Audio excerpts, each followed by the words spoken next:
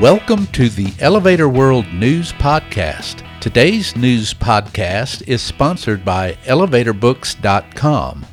From educational programs and books to unique gift ideas and more, the only website you need is ElevatorBooks.com. This site offers books and materials on maintenance, safety, history, legal issues, technology, and more. Start browsing today at ElevatorBooks.com.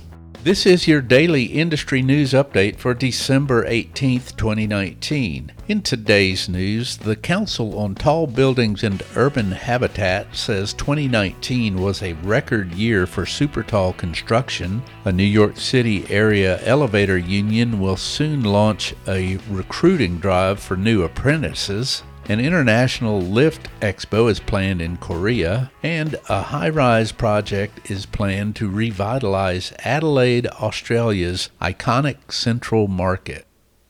The Council on Tall Buildings and Urban Habitat has released its 2019 year-in review titled Tall Buildings in 2019, Another Record Year for Supertall Completions. With 26 buildings at least 300 meters tall completed, 2019 topped the 2018 record of 18. For the fifth year in a row, China had the tallest completion, the 530-meter tall Tianjin CTF Finance Center. Worldwide, there were 126 buildings at least 200 meters tall completed in 2019. Compared with 146 in 2018, representing a 13.7% decline. The document explores the reasons for this, reveals 2020 predictions, and examines tall building trends, including transit-oriented development and sky bridges. It also provides insight about particular markets like the Middle East and North America, and includes interactive graphics such as one showing the 20 tallest buildings completed worldwide in 2019. The International Union of Elevator Constructors, Local 1 of New York City, plans a recruiting drive from January 11th through 24th, 2020, that seeks to enlist 100 elevator and escalator constructor and modernizer apprentices, Patch reports.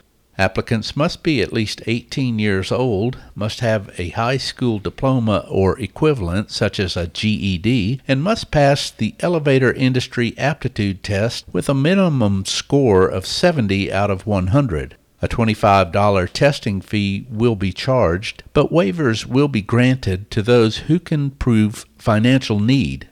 Selected applicants must pass a physical and drug screening, among other requirements. The recruitment period will close early if 1,500 applications are submitted.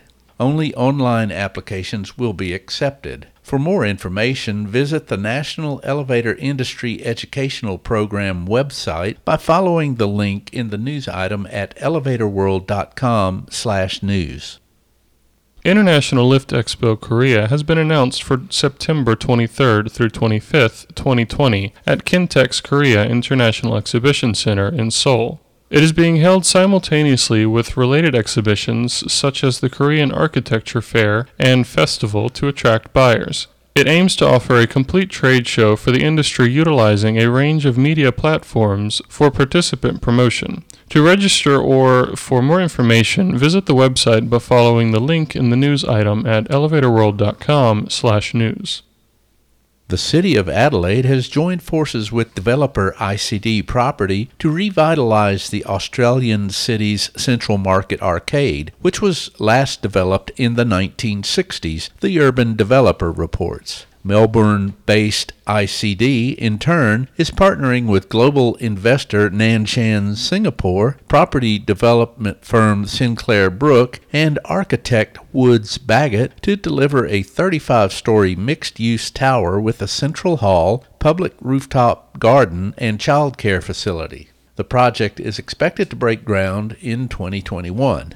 Adelaide Lord Mayor Sandy Verschuur said the project will, quote, build on Central Market's importance as a South Australian icon and provide better connections to Victoria Square and surrounding streets, end quote.